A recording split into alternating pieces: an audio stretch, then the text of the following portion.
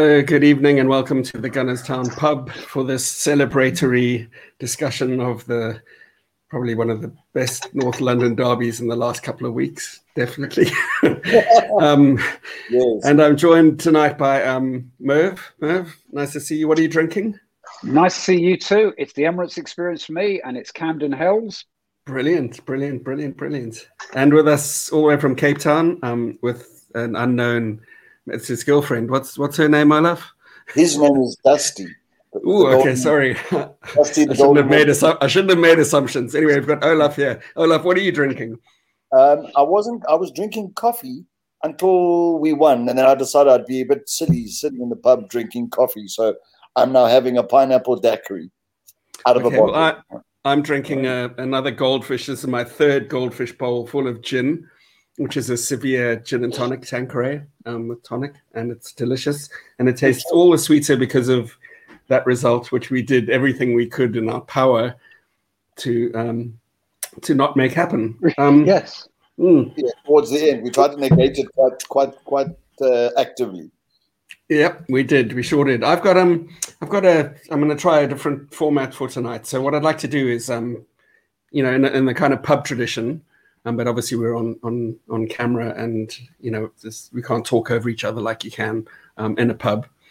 But I'd like to just start with like a minute. Your hot take on that game, each of you. So Merv, you want to start? Just your hot take and overview. How do you think you? My hot take. I was concerned at the beginning when I saw the team, and there was all the stuff about Aubameyang being disciplined. And I thought it's the last thing we need. Although I felt that bringing Lacazette in to maybe hold the ball up was a good idea if they were going to play Smith Rowe and Ødegaard, nobody running through. But I thought it was good. My hot take is we seem to do everything but score. And then I hate to say we gifted them the chance, because obviously it was an exceptional finish. But I mean, it's kind of we seem to just invite them onto us when they didn't seem to be in the game. And then I felt we turned it round. We were some of the play with Ødegaard, with Smith Rowe, Tierney out on the left was fine. They obviously targeted Saka. I thought it was right to bring on Pepe. And with the penalty, I thought we can sit back, down to 10 men, 3-1, and who knew? Who knew that I was going to be no nails left by the 93rd minute? And then the 94th minute, Kane gets another free kick on the edge of the box. But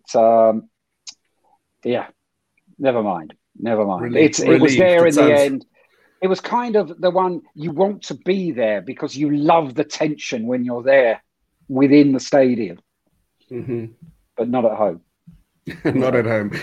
Olaf, your hot take, just more of a summary. We'll go into details in a bit, but just your general impression. Hot take. When I saw the team sheets, I thought it was acceptable. I didn't quite question at the point why Aubameyang wasn't there. Only read a couple of minutes later about the discipline issue. In previous North London derbies, Lacazette's always been very good against Tottenham. So I almost thought it was for me, it felt like a natural selection, and maybe Aubameyang was going to get a bit of a rest. And then I also was reasonably impressed with the Ødegaard with Smith Rowe together, for example, and Saka. So I thought that was great. I think we controlled the game. I don't think, and they were really as up to it as they could have been. I mean, because they had a formidable front row.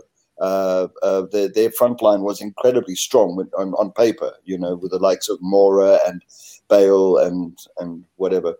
However, the hot take for me is that I'm glad we won. It was absolutely nerve-wracking towards the end. But I guess, the way we were always after the second, we always won the second ball, and then there was the period that we didn't. I think we controlled the game pretty well.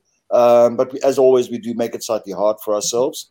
But I think that ultimately the difference, was Smith Rowe and Ødegaard did very, very well for us. And I think all round, I can think between the manager and the team, I think it was a good performance, and they deserved the 3 points. And we deserve to say that North London is red. We absolutely do. I saw it was an interview with Mourinho. I think it was the pre-presser from yesterday, and somebody asked him about the North London derby, and he said, we don't look down the table. I only look up the table. I only look at the people above us. And Arsenal's what 7 points is it? As if he didn't know, like 7 points behind. So like, why would I even bother? For us, it's just another game. And I just so desperately wanted Arteta to, to get this one and not be the first manager to lose his first 3 North London derbies, which apparently is, what could have happened. So it was really cool. It was really cool to see us grind out that result because let's face it, we ground it out. We did. It seemed like everything that we could to shoot ourselves in the foot, but they ran out of time to witness that, and I'm very grateful for it. So, what was the highlight of the match for you, Merv? Was there a particular highlight? In terms of kind of, I suppose, incidents, I think the move for the first goal overall, I was excited, and leading up to the penalty. But I think the highlight for me overall was the consistent, Tierney, Smith Rowe, Odegaard, the way we were taking the ball to them, the patterns they were making down the left-hand side in particular, and then Pepe when he came on. I just felt that when we were in the ascendancy, we were using the width very well. Tierney is brilliant. Smith Rowe is brilliant. Odegaard's brilliant. Saka's brilliant. We've got some great young players there. And so for me, the highlight was how those 4 played. And Olaf? My highlight was Eric Lamela getting sent off. I called that in the 25th minute of the first half. I called that. I was like, Lamela red card incoming. You could just see it. Yeah, every time I watch him play for Spurs, I dislike the man intensely. He's a spunty little vampire. I know. I saw you tweet that. I just said he was a thug, and not in a good way. Not like a thug life kind of joke thing. But he's an absolute thug, and I think that's why the likes of a Mourinho kind of send him on when they do, because he just kind of breaks everything up. And But anyway, the highlight for me was he got what he deserved, which was he was doing a heck of a lot of fouling up until that point. He got his yellow. That his yellow card should have been a red out of straight away anyway with studs up. So absolutely. So that was the highlight. And while I'm mentioning it, I'm immensely surprised that there wasn't a red card given to Harry Kane again. Bloody cheat. For that late thing shove on Gabriel. Yeah, absolutely. Yeah, I agree with that. Okay. Oh yeah, that was a great highlight. But Lamela's red card was a highlight, and nobody wants to see players get injured. But when I saw Son and basically the first, movement that he had when they were chasing up to press Leno, and I just saw him pull up, and I was like, that's a relief because he's been a bit of a niggle for us, niggle I said, so the Lamela red card, I think, it was strange because I thought that would bring us some relief, but as is usual, the team that has 10 players suddenly seems like they found how to play together, because Spurs kind of seem to dominate from that point onwards, and that's when the nail biting really started for me. It just felt like we were not handling that change very well. No, she got better, hey Paul. After Lamela was sent off, that was the best period of the game for them. They were pressing harder. They were taking more shots on goal. I think up until that point, I think they had 1 shot on target as an example. So, but when he went off, suddenly it kind of necessitated that the rest of their team had to step up a bit. And I think that's why it was quite nerve-wracking towards the end, because up until that point it was, reasonably well handled all round. Right. I think that point. Go ahead, Merv, sorry. It was almost like they sensed that we weren't sure if to go for the third or sit back with what we had. And I suppose the substitutions, bringing Willian on, probably didn't worry them. They could see that we weren't coming forward the way we were, and maybe it often happens. The team that goes down to 10 men feels they've got nothing to lose. The team with 11 men, we're ahead, we're at home. Do we put the knife in, or do we just sit this one out? And I think it only took 2 or 3 minutes. Thomas Partey, you could see, was getting tired. It only took 2 or 3 minutes of that for them to suddenly begin to push us more and more. And then kind of we had lost the rhythm. We had lost the impetus. Yeah. Well, that brings us to what, for me, the low light was the fact that when it counted most, it seemed like we didn't have the big match temperament that was required to see a game like this out. We started to soak up pressure. We made conservative substitutions. We saw probably the shit Willian again. As far as I was concerned, I don't think he did much to help us. From being very organized along the right-hand side, I felt like Pepe kind of, he brings a positional ambiguity. Like, is he pressing? Is he half tackling or not really tackling? He doesn't seem to commit like we had with the youngsters when they were on.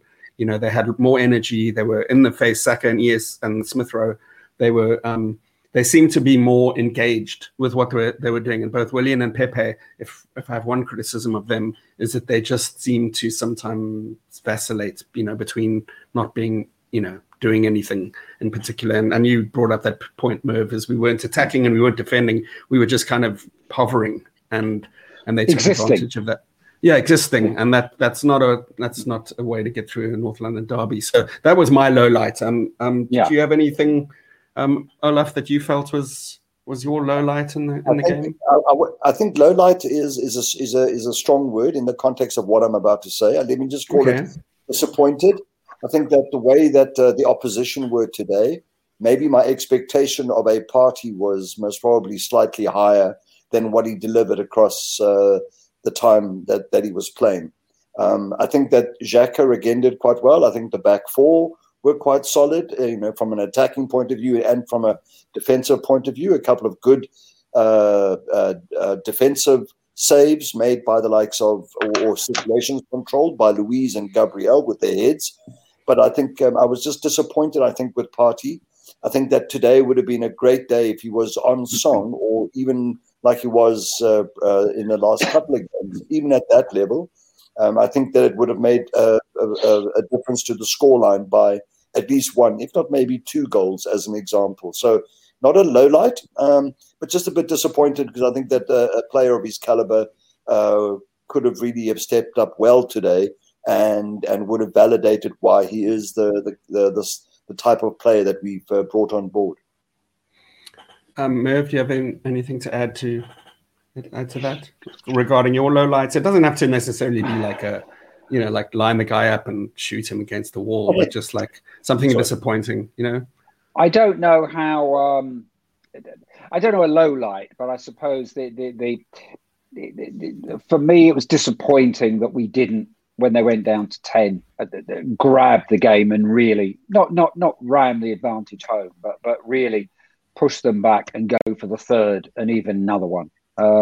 I understand that they didn't want to lose. They didn't want to let Spurs back in. But at the time, you could see that Spurs didn't have a lot to offer, or didn't seem to have a lot to offer in that kind of middle of the second half.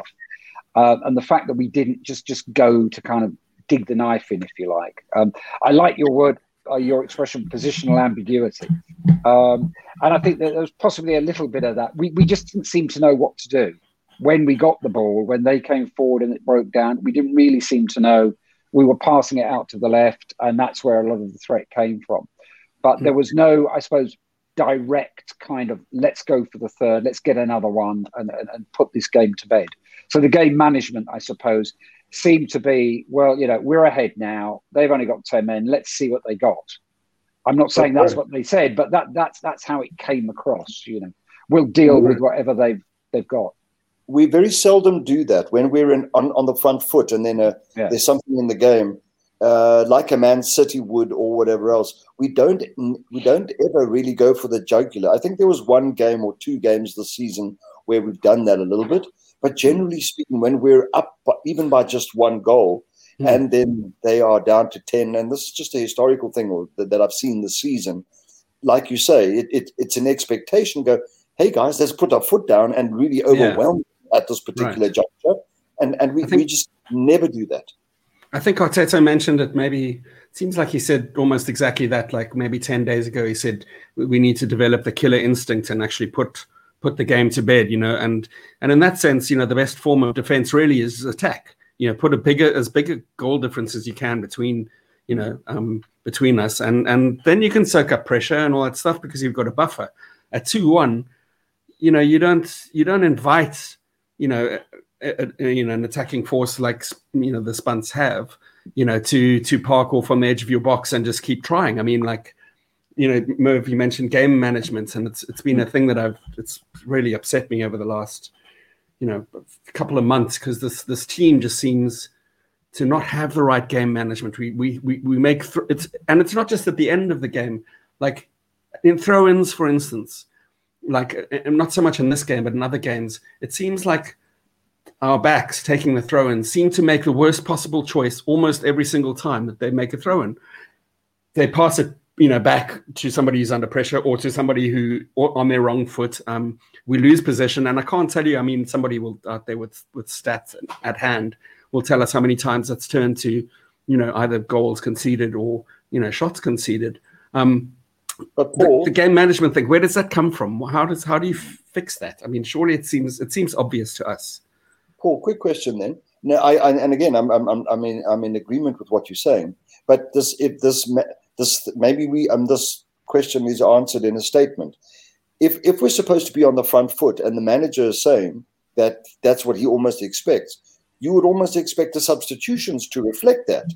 At that particular juncture, with Lamela off, why would you put on more defensive-minded people, take off a Lacazette as an example, and bring on an El Neni? And nothing against El Neni, but he's not the front foot kind of guy. So if the idea is to overwhelm, you've got to throw more manpower on that helps the overwhelming. And if the manager's not doing it, then maybe he's not practicing what he's preaching.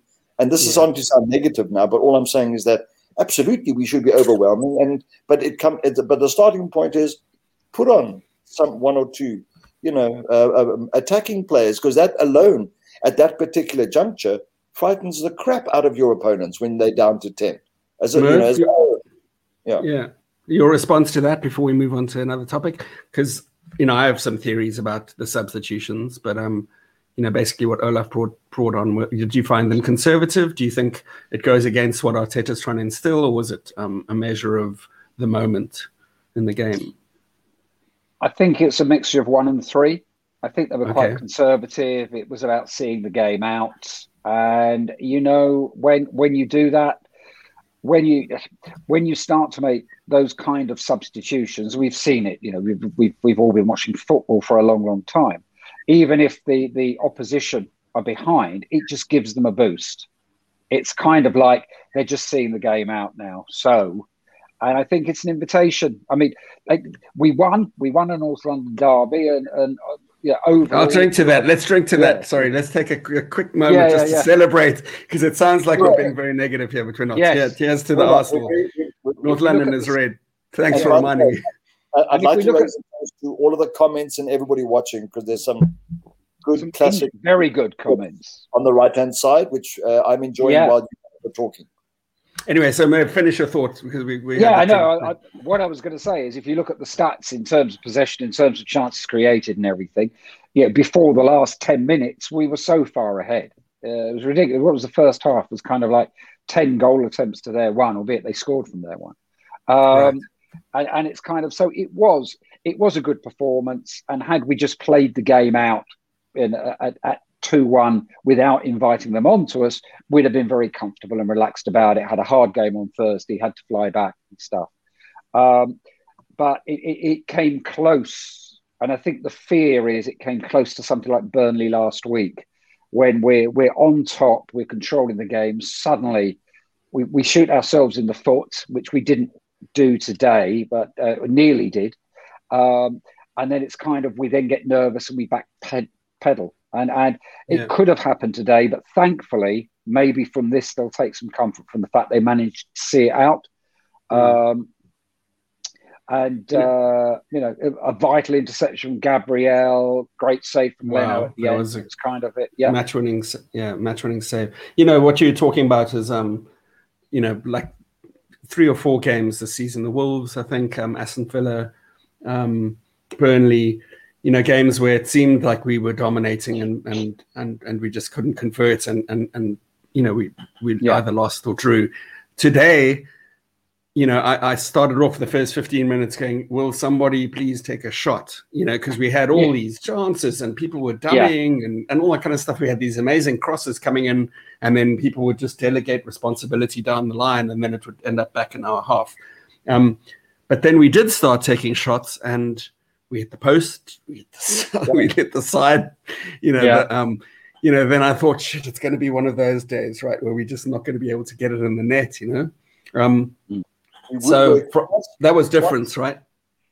Was it only twice? It felt like it was like a third.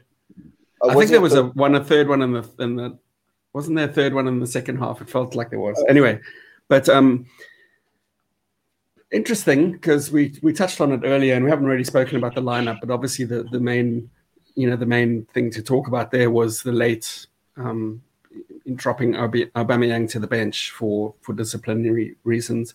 I've heard that was maybe because he arrived late to the match or something. Is that what you've heard? Or was any other theories going around? No, that's a theory.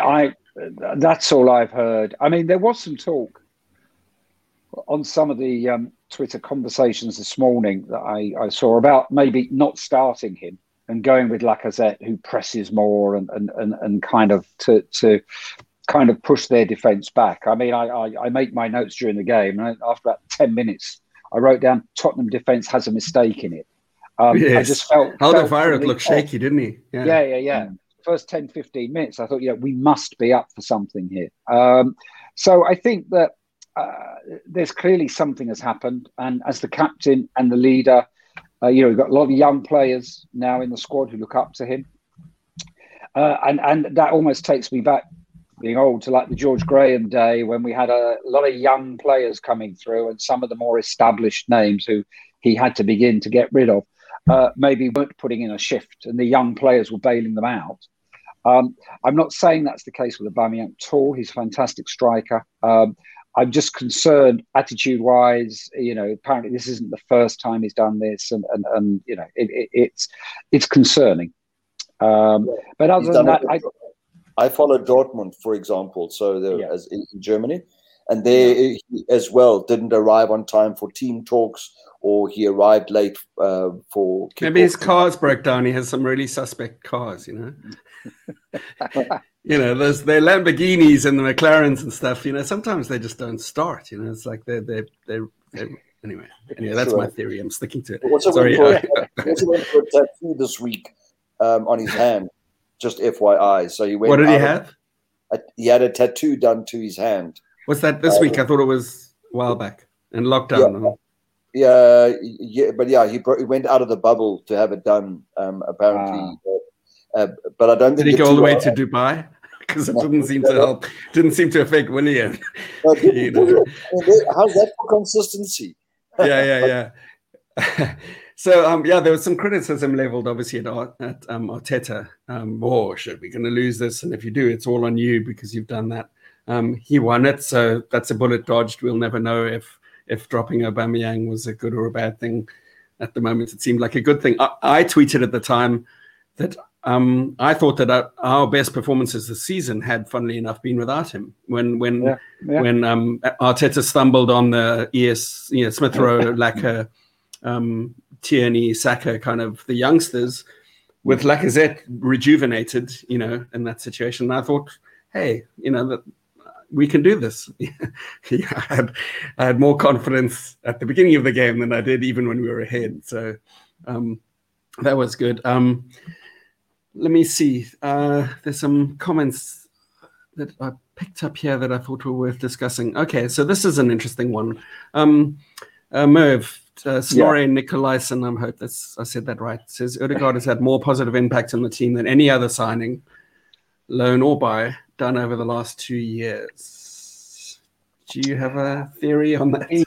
Yeah, I saw that come up, and kind of I've been concentrating on our conversation. I was trying to back up my mind and think, who have we signed over the last couple of years? Well, Pepe, Willian, Louis. I mean, I like Odegaard. I think he's very neat and tidy, very comfortable in possession. Treats the ball well, as you would expect, I guess, from somebody that's from 16, 17, has been seen as a future, European star, if not world star, has been in the Real Madrid family now for 2-3 seasons and been out on loan. But I mean, it's kind of, he's got that cultured background behind him, and you can see it. I would say more. I know that when Dani Ceballos came in at the beginning, we thought this was great, and then kind of it slipped. So then finally, I've been since lockdown started, it all improved. I think Odegaard is a step up from that. And I think he's an exceptionally talented player. I don't think he on his own will be able to kind of change the fortune. So I think, going into next season, assuming there's a couple more acquisitions, a midfielder, Xhaka, Partey, Odegaard, I'm not sure will take us into the top 4.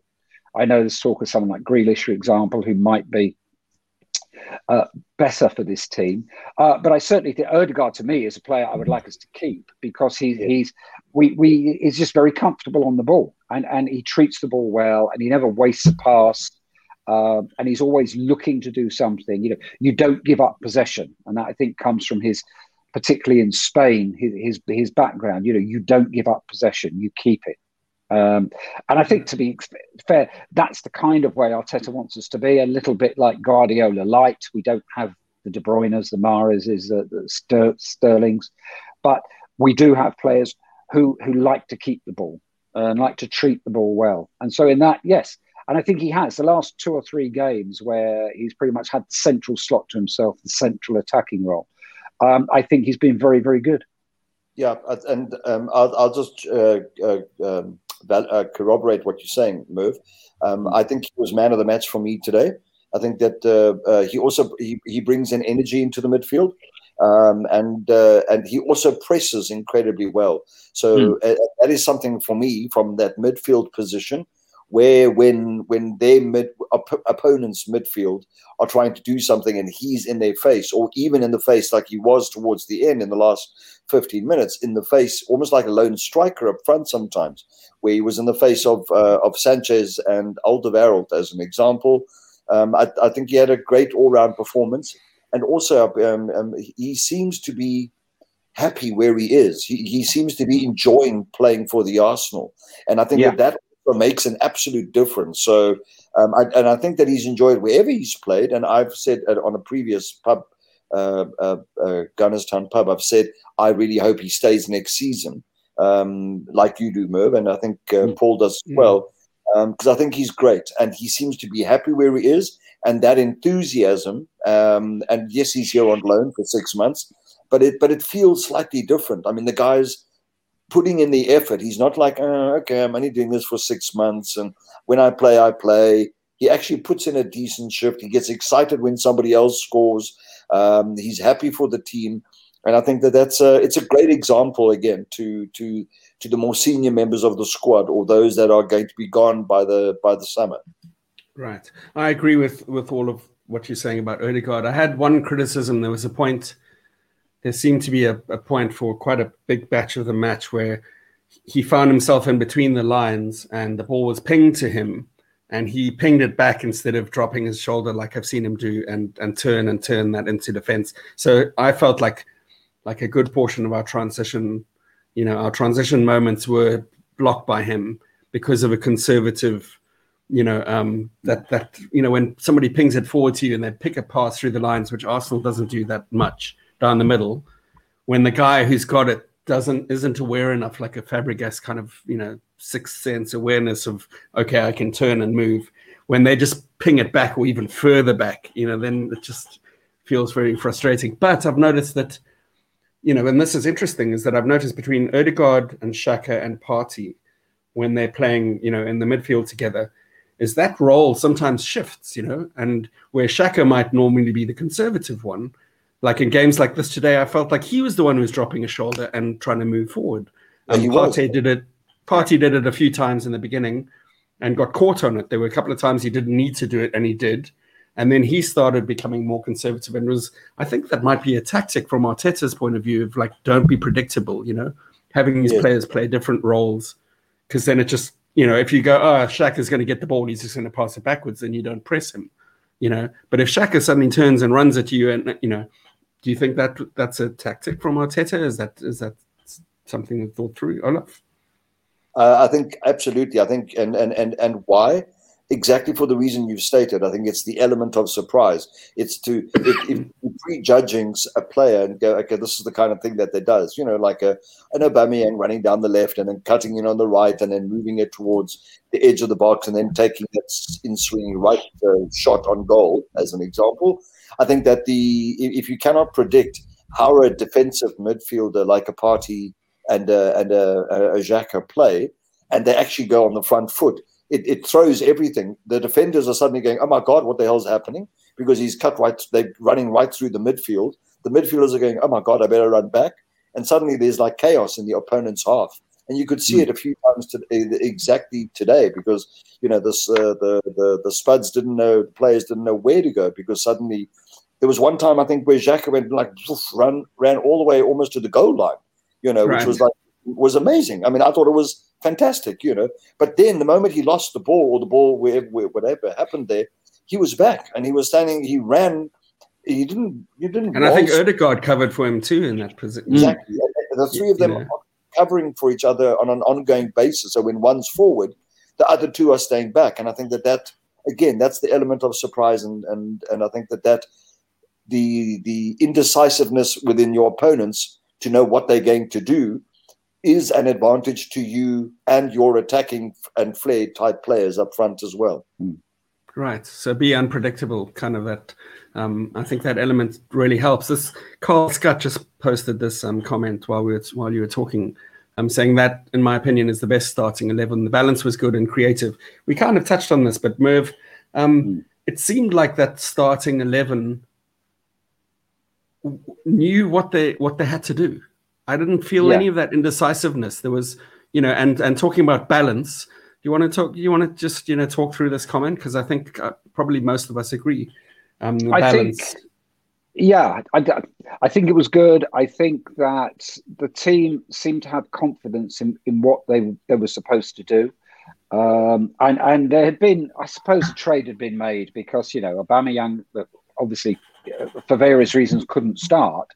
But, when he runs, draws defenders, it maybe creates space for somebody else, or it creates angles for passes. But I felt that Saka, in particular, Saka and Smith Rowe in the kind of wide midfield slots, were playing very, very well. Emil Smith Rowe, I think, was tremendous today. The understanding he has with Tierney, one goes, the other stays back, and vice versa, playing the balls in for crosses. I think that it was a very balanced team. I mean, if you asked me a couple of weeks ago to write down Arsenal's strongest starting 11, I might not have put that team down. But I would think, I'm not just drunk on a Mother's Day couple of glasses of Prosecco at lunchtime and a North London derby win. But I felt it was balanced. I was thinking, during the first half and into the second half, particularly once we were 2-1 up, that this could be the starting 11. Obviously not for every game, but it seemed to be, having Smith Rowe and Ødegaard there, seemed to create, I suppose, they're able to create problems for opposing defences. Tierney clearly creates problems because he's everywhere, and kind of coming forward, the energy he's got and the ability to go on and retrieve the ball in tight situations is tremendous. And I think that it's. I know we've tried Pepe on the left, Saka on the right, and then Willian on the left, and Saka or Pepe on the right. But I think, and whilst when Smith Rowe first came to the right, it was like he was being pushed wide to accommodate Ødegaard, because having signed him on loan, we needed to use him. But I think that gradually, after 3, 4, 5 games, it's working well. And I think the understanding is there. They seem to know where each other are going to go. And I felt it at various times. Ben Olympiacos the other night, that there seemed to be an understanding. People didn't have to get the ball, look up and think, what do I do with it? Right. It's almost like, not quite the Invincibles, obviously, but it's almost intuitive. You know, if you pass it there, Emil Smith Rowe is going to be there. You know, if you put it through, you know Thomas Partey's coming up. You trust him to win the ball and use it. Right. And that kind of trust and understanding we haven't seen, partly because the team keeps chopping and changing, but also this could be a settled 11, albeit I'm sure that Aubameyang will play in the next game and a couple might get rested, because we've got West Ham next, haven't we? It's a league game. Is it? Have I got that right? After Olympiacos, I think, yeah. Yeah. As a league game. Thursday. I just, before I pass that over to you, Olaf, I think there's something to be said for the fact that the players that started are those who've been the most consistent, and more importantly, Mike McDonald, who's a regular on the pub and writes an amazing match review called Positive Needs and Hopes on Gunners Town. If you read anything on Gunners Town, make sure that you read those, because he's a coach. He has an incredible insight. He sees things that I don't see, and he sees the game from a completely other perspective. But he's always talked about Arsenal needing athletic midfielders, people with energy, people with awareness, and just athletic, comfortable with the ball at their feet, able to run. And that lineup had that.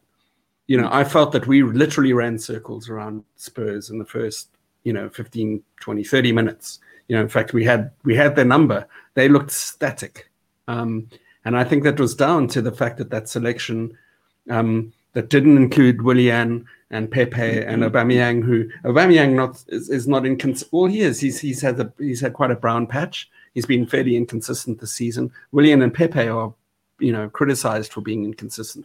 Those guys that were on the pitch today have generally always delivered 6 or 7 plus out of 10. Olaf, would you agree with that? Would you say that's?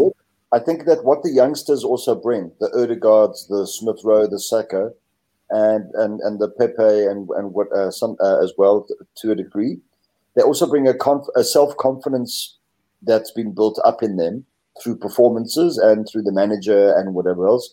But there were large periods of the game today where we were actually doing one-touch passing, which I thought was also very interesting. It's not something that I'd seen us do before. And that split second and was especially with the likes of an Emil Smith Rowe and a Tierney and an Odegaard, for example, and just the ability of those youngsters doing one-touch pass the moment it comes to them suddenly creates so much more time, because then everybody else is getting into position for the next pass to come. So I think that absolutely everything that you said, Paul. Excuse me, now the daiquiri's like. Anyway, do you want to take it? Do you want to take another sip? Cheers, everybody that's still watching. And by the way, there was only one really bad thing about today. Imagine, we can say North London is red. Imagine the fact that we beat Spurs, but we're still in the same position on the table. That's maybe the only slightly disappointing part for me. That is. Hey, so there was another quite a large incident that needs discussion, and that's the penalty. Merv, do you want to start us off on your thoughts of that? Because I've got some that may be different to other people's. I'm going to go way back into my youth here. And when I was a youngster standing in the schoolboys, not even had made it round to the North Bank yet. There was a game, I think it was a League Cup replay. It was a defender, someone like John Roberts, who we used to have, the 70-71 double team had. And there was a game, I've forgotten who again. I want to say Crystal Palace. It might not have been. It was an evening game. And he kind of like kicked somebody. He fouled somebody after the ball had gone out. And it was a penalty. And I just couldn't understand how the ball wasn't in play. But of course, it was. I didn't have a full grasp of the rules, and it's like, no, it's a foul. It's a foul in the penalty area. I was told whether the ball was in play or not. Right. And I got kind of that stuck with me. So my first reaction today was, it was after the ball was played, and then I thought, but hold on a minute, that shouldn't make any difference. And then I thought, well, with VAR and how it's been going for us recently, they might have rewritten these rules or something. I don't know. But it was clearly, well, to me, it was clearly a foul. I'm sure that Spurs fans, and I know a few, will say something different and say, he'd already, he'd had his shot. It was just, follow through. He couldn't stop himself, that kind of thing. But I think, it was a foul. It was a foul in the box, and it didn't matter whether he'd already had his shot, whether the ball had gone out of play. It was a foul. And that's my side. Olaf? My side, when watching it in real time? Just your thoughts, just as it happened or yes. in real time? No, that's my answer. Watching it in real time, I said, oh, yeah, hell, that's a pen. Then when they were doing the replays, when they were now going to go to VAR, I thought, oh, God, no. This is because the ball was kicked away and he had no chance of actually getting there, and then he was fouled. I could just see one of those idiots at VAR go, no, that wasn't. Although I do like Michael, the referee today. Of all the English referees, I rate him quite highly anyway. So, but I thought it would go 50-50 the moment it went to VAR. Seeing it in real time, yes, absolutely. Going to VAR, I thought, oh God, no, it could be overturned, and just when we actually needed it. When we then got it, I was actually more pleased than the first time when I watched it in real time and said, yes, it was a pen in my head, So, yeah. But yes, I think it deserved to be a pen, if for no other reason than that kind of tackle, and it was quite high up on the leg and all of that kind of stuff in the penalty area. Is a pen any given day of the week. So, or a foul in normal play any day of the week. Absolutely, it's a pen. Okay, I thought maybe my take was going to be very dissimilar to both of yours, but actually it was the same kind of thing. Is that except I didn't have the luxury move of having witnessed John Roberts before he became a Supreme Court justice. Doing whatever he did in that game. So, and I think what in my defense, what happened is whether it was the commentators or just the overall expectation is that the penalty would be awarded because somebody impacted a shot on top, like tripped him, affected his shot, and that's normally why penalties are given. Like David Luiz when he fucking he just the other guy kicked him. Sorry, that's not a good example, but so. Normally it's that. And so when they showed it in VAR, I was like, well, Lacazette has quite obviously missed that shot completely, so, it's not going to be a penalty. And so I think I tweeted, I was like, that's not a penalty. And then the penalty was given and the yellow card and then the penalty. And I was fairly relieved. And then I thought, oh, of course it's a fucking penalty. It's like, it's a foul after the guys, kicked it, the same as Harry Kane should have been sent off for fouling Gabriel after he cleared the ball. It should have been a penalty. And there's people on the comments. This guy, same guy, Carl Scott said penalty all day. Anyone gets clattered anywhere else on the pitch after the ball is gone, free kick, unless it's Harry Kane, in which case you get away with it completely. And then Thomas says penalty. If it was awarded against us, I wouldn't be happy. But on the other side, if this happens outside penalty, it is a free kick all day long. Well, yeah, then it's got to be a penalty. Yeah, and likely also outside of the penalty area, it would have been a yellow card over and above being a free kick. Well, he did get the yellow, so yeah. When he got the yellow, then I thought, oh, cool, that means we're going to get the penalty. Yes, exactly. It was a bit of a spoiler, which is a huge relief for me. But Lacazette has been great at taking penalties. He's gone left a lot, and I think that's probably why Lloris went there. But that was a really confident penalty kick, and I'm glad it fell to him because I have a weak spot for Lacazette. I thought he was good actually today. I thought he ran, and Arteta was saying Laka. You could hear him saying Laka. The whole game, and he did it. And going back to your point about the substitutions being a bit conservative, Olaf, I noticed that at the point that Elneny was brought on for Lacazette, which is a conservative substitution, he could have brought Martinelli or someone, but Lacazette was at the point where he just looked like he'd run his race. He couldn't go any further. Talk about Martinelli for a second, quickly. Sorry. You're not disappointed that Martinelli's not playing? He wasn't even on the bench. I'm flabbergasted, to be honest, because we don't actually talk about it because he's not on the in any of the games that we've been having the pub on. But I'm really disappointed that he's not playing, and I think that today, the way that the other team were playing today, I thought it would have been a brilliant day for him with that energy level and booming and running down the wings and coming inside. I thought it would have been an awesome game for him to play. I'm really quite disappointed with the fact that we're not seeing him. Do you think El Neni's bullet of a goal against Olympiacos meant that Arteta was like, oh, he not only like can run 3 marathons during a game, El Neni, but he also has like he has that in his locker, that might put the fear of God into Lloris. Do you think that might have convinced him, like a couple of long shots from El Neni, to put, keep Lloris honest? Merv, I don't get it. I don't know why Martinelli's not featured. I don't. It's interesting because I suppose, over the last 5 to 10 years, with the advent of social media and Twitter, when things like this are happening, there's always somebody on Twitter who kind of has got an inside take on it, whether they have or not. It seems to have inside. Oh, it's because of this, because of that. It's because his agent, is pushing for a rise, or because a bit like the some conspiracy. I know with Balogun and stuff. But there might well be something behind the scenes we don't know about. It might be that he wants to play in the centre, and Arteta doesn't want him to. He doesn't think his head's in the right place. It might be that he's coming back or has come back from a serious injury, and he came back and then got injured again, and then maybe just beefing him up for next season, when the chances are we probably will sell Lacazette and maybe a couple of others from the forward line. So the forward line next year might be quite different.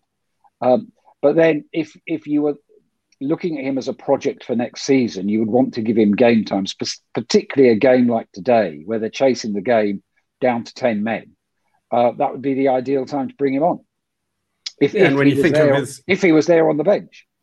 And you think of his impact in that Chelsea game, which was huge. Yeah.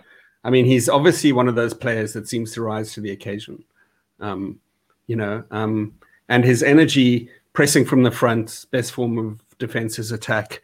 He can do a lot. I mean, I've seen him do a lot single-handedly, pressing 3 or 4 people in a row, just on his own. That's the kind of thing you want in the last 15 minutes of a derby where, you've got to find some way of keeping them at bay. And I think Martinelli is a bit like a sheepdog. He does that. Anyway, with Arteta, maybe he should have a whistle, like for the automatisms. Maybe Arteta needs one of those sheepdog whistles, like, and everyone just, you run left, you run right, you run right, Has anyone thought of that? Anyway, that you can call it the Hepka whistle. But I think a coach with you're not allowed whistle. Sorry. Oh, yeah. No. The referee is the only one with a whistle. Okay, so maybe I've had too much gin. All right. Sorry about that. For a moment there, I thought I was being brilliant. Anyway, I'd like to just go on to your man of the match. Do you have one? Do you think it was a team of the match? Do you think it was a team effort? Or is there anyone you'd like to single out? Olaf, why don't start with you? Okay. I think the team as a whole did well. I think there were other than I think one or two disappointed. We discussed it earlier. But if I have to make a choice for man of the match, I'd most probably 1 for the goal and 2 just for for his positioning and a lot of the energy and stuff that he brought to bear. I'd must probably give it to Martin Odegaard for the day. Oh, I thought you were going to say Lacazette. Sorry, I was just about to. I mean, listen, because this is recorded for posterity or what till it gets trashed. But I would be very disappointed if Lacazette were to leave. I'm with you on that, Paul. So I like Lacazette a lot, and yes, so I won't give it to him though. I'll give it to Martin. But yes, just for the recording, in case something happens in the future, I'll be disappointed should he leave.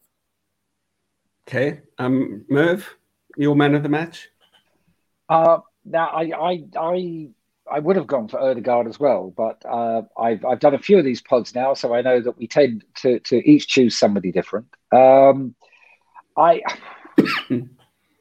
part of me wants to say Gabriel because he stuck to his task. That header away when they were pressing at the end. I felt his presence was very strong today, and I was a bit concerned that Kane might, he's new this season to the Premier League. Kane might kind of bully him a bit, but it did. He kind of, I thought he did well. I think if I'm honest, I think I had a little bit of luck with Son being injured early because I think we would have been stretched a lot more on the counter attack had he been there. So I kind of, I would like to give it to Ødegaard, but if I'm different, I would say Gabriel because I felt he was strong towards the end, although I know others will say to me Luiz was. But I like Gabriel, his first season. I like the way he puts him in there. And the goal the other night, although that's not a reason to be man of the match today, which he nearly repeated. It was like he was trying to repeat it. I just felt he was strong when we needed him to be strong. And he wasn't fazed by clearly, Kane attempting to physically intimidate him towards the end. Right. No, I can agree with that. It would be a cop out if I went for a team man of the match, but for the time that he was on the pitch, I thought Emile Smith Rowe, he was kind of the glue between like a lot of our most effective attacking moments. He was ready to run. He made countless runs that were ignored by our midfield. I mean, he made countless runs that were actually, met with good through balls, and he did fairly well. His end delivery could be a bit better, but I thought that he was amazing. And it's interesting because people were umming and ahhing at Lacazette missing some of the shots that, he did that weird dummy step over thing, and he missed, he poked one wide, and people were like, oh, if Aubameyang was on the pitch, he would have got those. I think Aubameyang would have been on the left wing where Smith Rowe was. I think Lacazette was probably always going to play through the middle. That's my theory. In which case, I thought having Smith Rowe on the pitch actually might have, in Arteta's credit, to his credit, it might have actually been a good move. It helped. So here's probably, you may not even want to go here, but for lack of a better word, who do you think was the weakest link tonight, Olaf? Oh gosh, on the spot, weakest link. I'm going to keep this answer short. I don't think there was a weakest link. I think though that if Partey was playing to that again, if Partey was playing to his true potential or played a bit better like he has done for us before, I think we would have been on a slightly different level, and then I think that we would have been able to run riot a bit and actually score those additional goals that Merv was talking about earlier, quite easily, I think. So. Okay. I don't want to pinpoint anyone. I'm sorry. Yeah, it does seem like a bit of a tough thing to throw out to somebody because I don't know how else to phrase this. But like, there is some competition for places, to be honest, which is good. Mourinho is always the weakest link, so we can at least agree on that. Who's the weakest link? Jose Mourinho. He's always. He's the special one. Yeah. Special, so special. Merv, do you have any players that you felt disappointed in tonight, or that were maybe not up to the regular scratch, or even up to scratch, or No. I would really struggle. Partey didn't have a stronger game all round for the 90 minutes, or for however long he was on the pitch. As he has done previously. That could be because, again, he's still coming back to full match fitness, and he had a full game against Olympiacos. Cedric, I thought, did very well. Tierney was great. Luiz didn't really make any mistake. I would be struggling. I saw some Twitter comment about Pepe, albeit his pass for the penalty, or for the shot that led to the penalty, was very, very good. Maybe with Spurs getting a bit stretched, I was looking to him to do a little bit more to kind of keep them on their toes. But maybe he just wasn't getting the passes. I'm struggling to name one player. Okay. It's interesting because you mentioned Cedric as a kind of a positive, and I felt like I even saw in his own reactions to some of the things that he'd done, I felt like he didn't have his best game.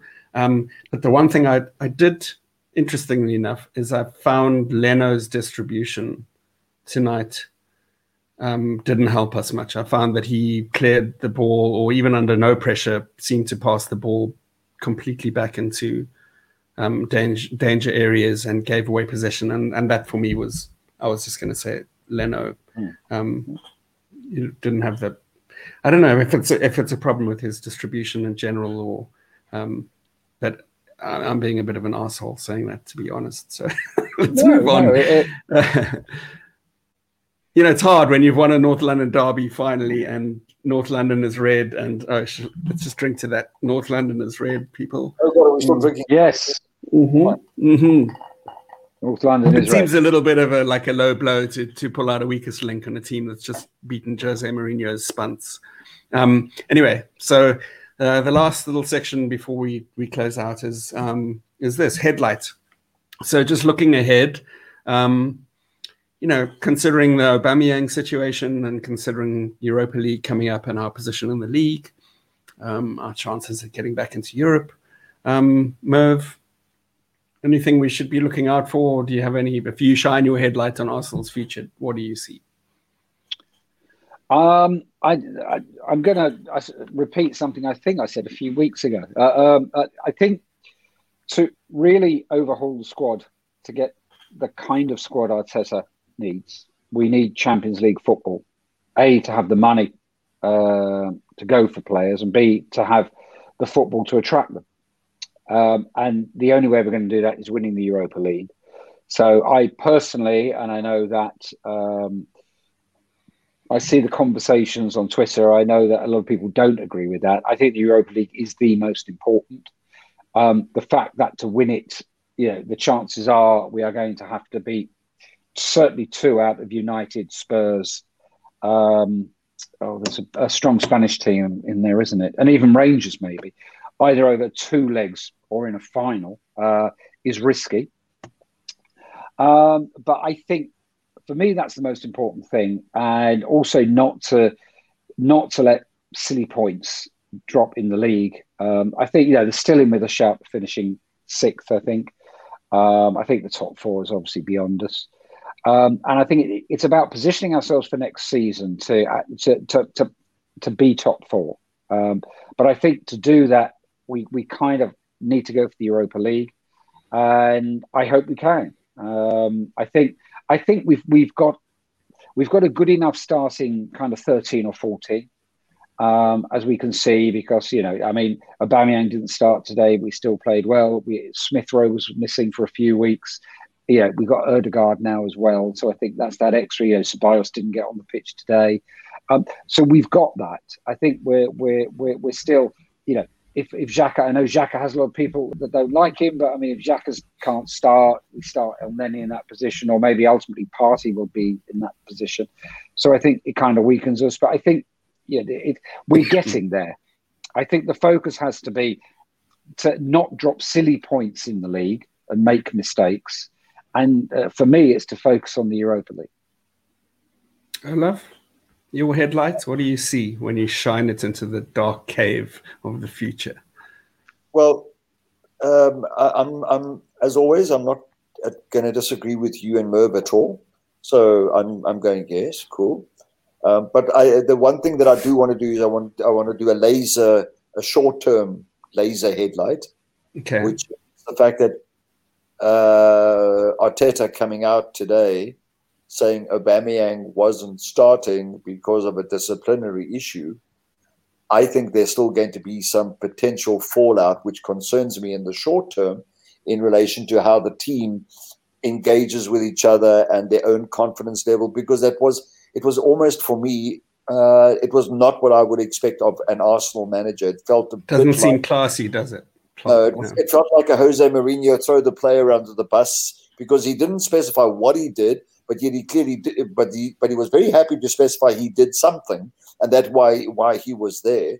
And it wasn't just anybody. We're talking about the captain, who, and again, that's a separate discussion, which whether he should be the captain or not be the captain of the club from a leadership perspective, etc. But a player like that, and now our highest paid player and whatever else, I'm just concerned that in the next couple of days, the next week, or if this isn't handled properly, the little embers of what it could turn into be a raging fire, and then the fallout of that on play, performance, and outcomes. That is my little laser headlight. That's an interesting take. It is. I mean, it's an important event, I think, and we've had these captain issues. A lot of people that I've seen on Twitter have said, let's just make Kieran Tierney captain already. He was an amazing captain for Celtic for so long. He's not the guy he's gonna play it by the book, and he's solid and he's young and he's a great leader. I think it would be a good call. But regarding Aubameyang, I must say, I saw him warm up and he looked a bit sad as like a reserve warm up, before the game. And you saw him sitting on the bench and stuff. And I'm just wondering, I think a lot rests on how Aubameyang takes it. He could take this in the wrong way. He might have even acknowledged that he deserved this, because he seemed to come out and just face the music, as it were. Where I think it would have been easy for a player just to say, "Well, I've got a stomach bug," and just not appear. And I'm hoping, Olaf, that we avert any kind of Ozil-esque situation where we've got somebody earning, £300,000 a week and not playing for the Arsenal. That we've just got rid of one. We don't need another one. Let's see. Maybe he'll start for Olympiacos, and then we can just breathe a sigh of relief. Yeah, I don't think it'll get to that point quite quickly. All I'm saying though is that it's very in context of what the manager's been talking about for months and months and months now, and the general feeling within the club and the stuff we see on the social media via the club and whatever. It just suddenly today, of all days, to even mention a disciplinary thing against your fiercest local rivals, as an example, I just thought it wasn't very well thought through, and there might be as I said earlier, in the next week or two, maybe a little bit of a fallout and whatever else, and people within the club and within the team are maybe going, oh, okay, shit, we can. That's the kind of thing we do now. Okay. I didn't think we were that kind of, that type. But anyway, be it as it may. Right. There's an interesting comment here. Amir says, Katie, he agrees with me. Katie deserves to be the captain. And he also says, without no Alba, we did amazing, which is true. So, yeah, we're at the end of this podcast. You guys, I was going to ask about predictions for Olympiacos, but I'm hoping that we did enough in the first leg to see us through. Do you think we will, Merv? Yes, fully expect it. How about you, Olaf? It would be a failure of gargantuan proportion. Gargantuan failure. Oh, my goodness. Well, no, you just said it. And last season was bad enough.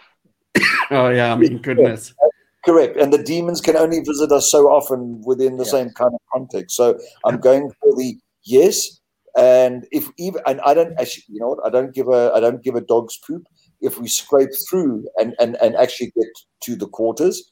But I think that the way that they are as a team and with their manager being so much pressure, etc., like they were on their home turf, I think we could easily beat them by a goal or two, although I think that we should try and beat them by a lot more and send out a message to all the other guys that are then also going to go through to the quarterfinals thereafter to be very wary and so on of us. But yes, I think absolutely we'll get through. If not, then there'll be a lot of drinking that's going to be happening in this household thereafter. Yeah. How do you say deja vu in Greek? Because if we don't, picture the scene. Okay, we're 3-1 up, and they're 3-1 up at home, and Aubameyang has a sitter in front of an open goal, kind of like he did last season, and he misses it. Now that would turn this whole tale on its sorry little head, wouldn't it? You know, Aubameyang would go from hero to zero in a heartbeat. Anyway, hopefully that doesn't happen. I don't think it's going to happen. Not going to happen. It's not going to happen. Shouldn't even be talking about it. Anyway, guys, it's been over an hour now. It's been a wonderful chat. It's been so nice to have you in the pub, and I hope you enjoyed it as much as I did. I did indeed. Thank you for hosting me. Oh, my pleasure. Thank you for having you guys. And North London is red. We beat the Spunts and we beat Mourinho. And Arteta doesn't have that horrible record to his name. Come on, you Gunners. Yes. Okay. Cheers, guys. Cheers, everyone.